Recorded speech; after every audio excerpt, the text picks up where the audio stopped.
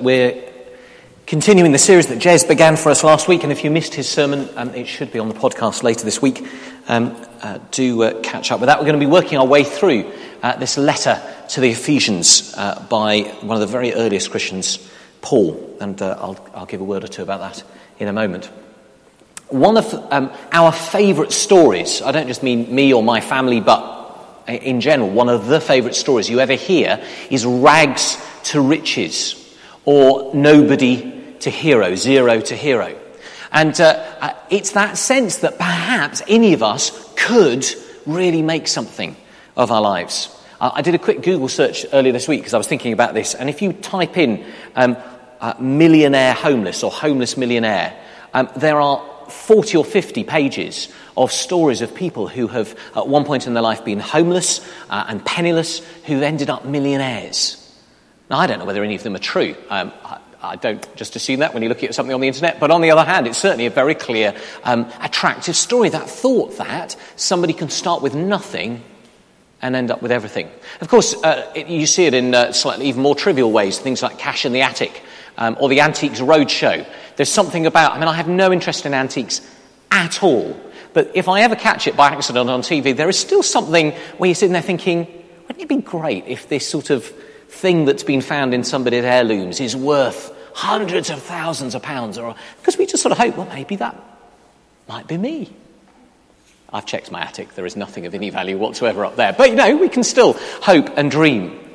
Of course, you spread that story wider, and you think of the number of great bits of literature or great stories for children or for adults that have somebody who would think of themselves as very ordinary, living out a very ordinary story in their everyday lives, who finds themselves suddenly, unexpectedly, perhaps even against their will, caught up into a much bigger story where they end up the hero.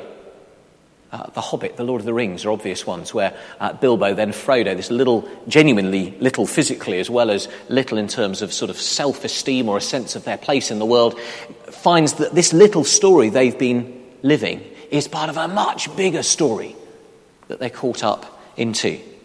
We love that sense of zero to hero, rags to riches.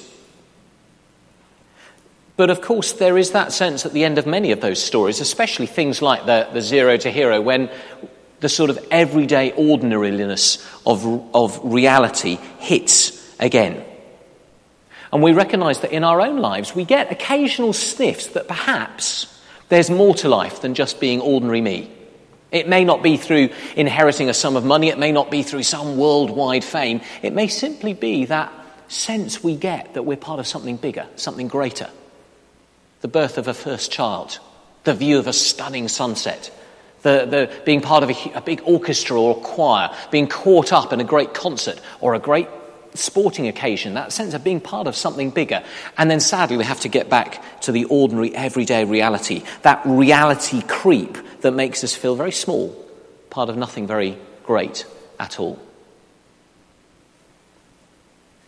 Paul, as he wrote this letter to the Ephesian churches scattered in little groups around this great city of Ephesus some 2,000 years ago, knew that they and he, like us, had many reasons to forget that they were part of something much bigger, part of something much greater, that they were, in spiritual terms, multi-millionaires, heirs to a great fortune, rich beyond compare. They were a tiny, isolated minority, for the most part persecuted for their faith, looked down upon for their silly superstitions, isolated in little groups just meeting in people's front rooms. Paul himself, as he wrote this letter, we think was languishing in prison. Not for having done anything wrong, robbed a bank or perpetrated a swindle, but simply by telling people about Jesus.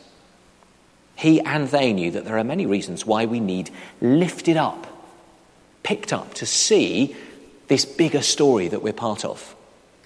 Jez last week made the comparison with the Millennium Wheel in London that sort of lifts us up above the sort of skyline so that we can see the bigger picture. Or in the Charlie and the Great Glass Elevator. Do you remember the glass elevator that takes you up? Suddenly it bursts through the roof and head out into space, and they can see the whole of the earth. A different perspective. And the book of Ephesians is like that. It's meant to grab us by the lapels and hoik us up above our normal everyday life and say, you are part of something much bigger. You are the inheritor of something great. You have, even now, the opportunity to experience and enjoy something much more than the ordinary, the everyday. And Paul makes it explicit as we go into verse 15, which is the part of the letter that we've got onto. Just as a very quick aside, apropos of nothing, I hope you've picked up that when Paul wrote these letters, he didn't write in chapters and verses and with headings. He wrote a letter, just like you and I might write a letter or an email. It's only much later that we've added in the chapters and verse headings simply so I can say to you, verse 15, rather than go, right, count 8 sentences in and you'll find the bit I'm talking about. Just in case you wondered. This was a letter written to be read out in these little gatherings of Christians in Ephesus to encourage, to pick up, to show them the true reality of what it meant to be part of God's family, of God's world. And here's what he says, verse 15. For this reason, ever since I heard about your faith in the Lord Jesus and your love for all the saints, I have not stopped giving thanks for you, remembering you in my prayers. And I keep asking, now, if we stopped there, and if I said to you, right, here's Paul, and he's writing to a group of isolated, persecuted, minority Christians, really struggling with life, really struggling to know they're okay, what might he pray for them? You and I would have thought, well, he'll pray for strength, or he'll pray for protection, or he'll pray for courage, or he'll pray for healing if any of them have been injured, or he'll pray for wealth or a job or a better status in society. And Paul doesn't do any of those things.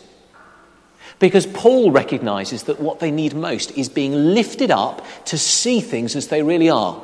So this is what he prays. He says, I keep asking the God of our Lord Jesus Christ, the glorious Father, that he may give you a spirit of wisdom and revelation so that you may know him better. Verse 18, I pray also that the eyes of your heart may be enlightened so that you may know. That phrase, so that the eyes of your heart may be enlightened, literally means that the eyes of your heart might be sensitive to. Rather than being blind to it, you'd be sensitive to it. So you'll know that the light spectrum extends far beyond what human beings can see. We can't see infrared, we can't see ultraviolet. There's a part of reality we don't see. And what Paul is saying to them is, I pray for the eyes of your heart that they would be sensitized to the full reality of who you are in Jesus. Because their greatest need, more than anything else, more than protection, more than healing, more than a comfortable life, more even than courage, because all of those things would flow from this, the most important thing is that the eyes of their heart would be sensitized to the reality of what they've been given in Jesus. And then these 3 things, there's so much he could have said, but these 3 things that he says, I want you to see the truth of this.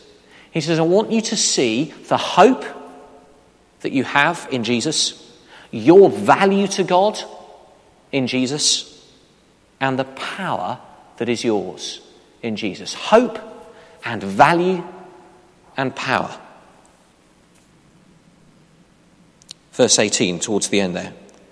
May be enlightened in order that you may know the hope to which he has called you. It's not a very good translation. This isn't a great passage for the NIV. And actually it's slightly more clunky, but what would make more sense of what Paul actually writes when he wrote in Greek is rather than the hope to which he called you, it actually more means the hope of his calling. Now that made me sound like me splitting hairs, but actually there's a difference there. The hope to which he calls you sounds like a thing over here that is your hope, and one day you'll get to it. The hope of your calling is to say the hope is actually the call of God on your life. Let me try and illustrate that. I wasn't here last weekend, you may or may not have noticed, and we were off for my niece's wedding in Northern Ireland, and my niece Jen was getting married to Greg, and my Hannah was being a flower girl, and we had a fantastic day. The only sort of sad part of the wedding, it was a very sort of minor thing in terms of the wedding as a whole, but for them it was a big thing, was that there was a big question mark over whether one particular person would be there or not. Jen trained, I think, as a doctor alongside somebody called Anne, and Anne's surname is now Trimble. And for those of you who are rugby fans, you may sort of recognise that name. Anne is married to Andrew Trimble. Last year voted Ireland's, best rugby player. And the big question in the run-up to the wedding is whether he'd be at the wedding or not, because it was all dependent on whether he got called up for the World Cup side. He was waiting for a call. And the hope for him was in this call. It wasn't a thing over here. It was he going to get the phone call that he was in the squad? And those of you who are into rugby will know that I suspect, and it must be devastating for any professional sports person to not get picked, that because of an injury he's picked up, despite being last year's greatest Irish rugby player, he didn't get picked. Now, as it happens, he got picked for Ulster the day before, so he still wasn't at the wedding. But it set me off thinking about where does our hope lie? For him, it was in this phone call. It was in the call that he wanted to receive. And actually, if that phone call had come through, he would have received the hope. It wouldn't be, well, I don't really believe it until I walk out on the pitch. It was in the call itself from his manager, from his coach. Nick Easter, another rugby illustration. You're going to get lots of them over the next few weeks. Nick Easter, who's a veteran, I think we're allowed to call him now, English rugby player, didn't make the English World Cup side. But he was in the BBC website this week saying that he's still waiting for the call. He's still keeping himself fit. He's still sort of keeping himself ready because he's hoping. But that hope will be fulfilled when he gets the call, not just when he goes out on the pitch. When he gets the call, he's in the squad. Now, Paul knew nothing of rugby, poor chap. But he did know this. He did know that the call of God on his life in Jesus, when God says to you, when God said to him, when God says to me, I call you to know me. I want you to be part of my family. I want you to belong to my kingdom. That's our hope. It's not somewhere in the future that we one day might get. It's not something that we're not sure about, we're not certain of. We'll get there one day, we hope. It's not that sort of hope. It's the hope you receive in a call that is certain. That's the hope. He says, may you have your eyes wide opened to know the hope of his calling. You've been called by God. Whoever you are, God, your heavenly Father, calls you to be his son or daughter. Whether you think you're worth it, whether you think you've done anything to deserve it, whether you think you should have been called up or not, he's called you. May you have the eyes of your heart wide open to see it. But there's a second thing. He doesn't just say that you may know the hope to which he has called you or the hope of his calling. He also says, and the riches of his glorious inheritance in the saints. That's the end of verse 18. The riches of his glorious inheritance in the saints. Now again, in the Greek, that's a gloriously ambiguous phrase. It could mean your inheritance in God, or it could mean God's inheritance in you. Both are quite Pauline. He enjoys both of those statements. I suspect it's probably more the latter. His glorious inheritance, God's inheritance in you. Now, on one level, that makes very little sense. How could we be God's inheritance? But for Paul, it's right at the heart of knowing how much you're worth. It's not what's in your bank account. It's not what job you do or what your family think of you or where you are in the community, whether you're noticed or not, whether you have lots of friends or you're on your own.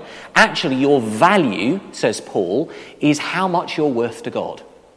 And the word he uses for inheritance is a very technical term. It's a term that was used of the portion you would receive from your father when he died in that culture 2,000 years ago. And the portion of his wealth was what would set you up for life. It wasn't a society in which there was much upward mobility. It was a very static society, very hierarchical society. If you were born into a particular sort of echelon of society, you tended to stay there, and you stayed there by dint of your portion, your inheritance. So when your father died, if you were lucky, you had a portion of wealth that you then lived on, almost literally, because it was usually a parcel of land if you were lucky. And you lived on that land, you farmed that land, and you passed it on to your children. It was the thing that made you who you were. It was the most precious thing to you, your portion. Here's the staggering thing that Paul wants our eyes to be open to. That you and I are God's portion. God's inheritance. It's picture language, but the picture language is of God looking at you not as an optional add-on extra that he's not terribly interested in, but if you really must, then, I'm delighted to see you. Actually, he's saying, you are my inheritance. You're what make this reality. You are precious to me. You are my portion. we find ourselves part of a much bigger story. The story of God's love for his whole world. The story of God making those whom he will love, those whom he will call, those whom he looks forward to inheriting, bringing in to his life. That's how much you're worth. That's how much you're worth. So says Paul, may you have the eyes of your heart enlightened, sensitized, so that you may know the hope of his calling, because God's called you up and says, be mine. The riches of his glorious inheritance in the saints, because you're worth that much to God. And his incomparably great power for us who believe. Now again, they flatten things out in the NIV, because in verse 19 they've put a full stop after believe. Actually, what it should say is, his incomparably great power for us who believe, according to his mighty strength exerted in Christ. According to, it's a tiny little Greek word, kata. And it just means, this is how you get it. This is how it comes. You know, in sort of the old style liturgy, you'd read the gospel reading, you'd say the gospel reading according to John. In other words, the source of this gospel reading is John. It's the sort of on good authority, or the source of this thing. Well, this power, says Paul, is according to God's power. The source of it is God's power. And how can you see it in action? Well, he then sort of unpacks what happens to Jesus. Verse 20, which he exerted in Christ when he raised him from the dead, seated him at his right hand on high in the heavenly realms, far above all rule and authority, power and dominion, and every title that can be given, not only in the present age, but also in the one to come. And God placed all things under his feet and appointed him to be head over everything for the church, which is his body, the fullness of him who fills everything in every way. His power, says Paul, is so great that your best way of starting to get sensitized to it is to look at what happened in the resurrection. Because the most powerful thing that any human being will ever know is death. And so, says Paul, even death dies under the hand of Jesus. It's the end of that stunning John Donne poem. If you've never read it, you should look it up. He writes about death, and at the very end of this poem from a few hundred years ago, he says, "Death, thou shalt die." It's a wonderful line. But it's not bravado. It's not whistling in the dark. It's not railing against the coming of the night. It's the confidence of knowing that because Jesus died and was raised from the dead, we see the power of God defeating even death. So that even in our dying, we inherit new life. So there is a confidence of a life beyond death.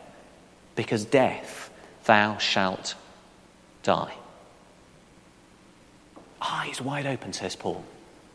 To the hope of his calling, because you belong to God, he's called you to. To the riches, the value of you, whoever you are, whether you think you're worth anything or not, to God, your heavenly Father. And to this power at work in you now, that is the same power that raised Jesus from the dead. William Randolph Hearst was a journalist and newspaper magnate from the turn of the last century, the early 1900s. The man on whom apparently Citizen Kane, the great film character, was based. He was fabulously wealthy. He was obsessive in his collecting of art, paintings. There's still collections of his that are around today and are hung in some of the most famous art galleries in the world. And the story is told and fairly well attested that at some point towards the end of his collecting career, he got obsessed about one particular painting that he wanted to own. And he got one of his most trusted advisors, one of his most trusted minions, I guess, to come to him, and he said, "This is the painting I want by such and such a painter. Whatever it costs, I need you to buy it for me." And his assistant spent months trying to track this painting down. Months. He went to the far corners of the world. He looked in all the auction houses, all the great museums on the earth, came back to William Randolph Hearst and looked a bit shamefaced. And he said, well, what is it? Can you not find it? "Oh, yes, we found it." "Well, where is it then? What will it cost?" "I don't care. You don't have to worry. Whatever it costs, I'm willing to buy it." And he said, "Well, no, you don't understand, sir. You already own it." He had so many paintings. He was so obsessed by this one, but he had no idea. It was already his.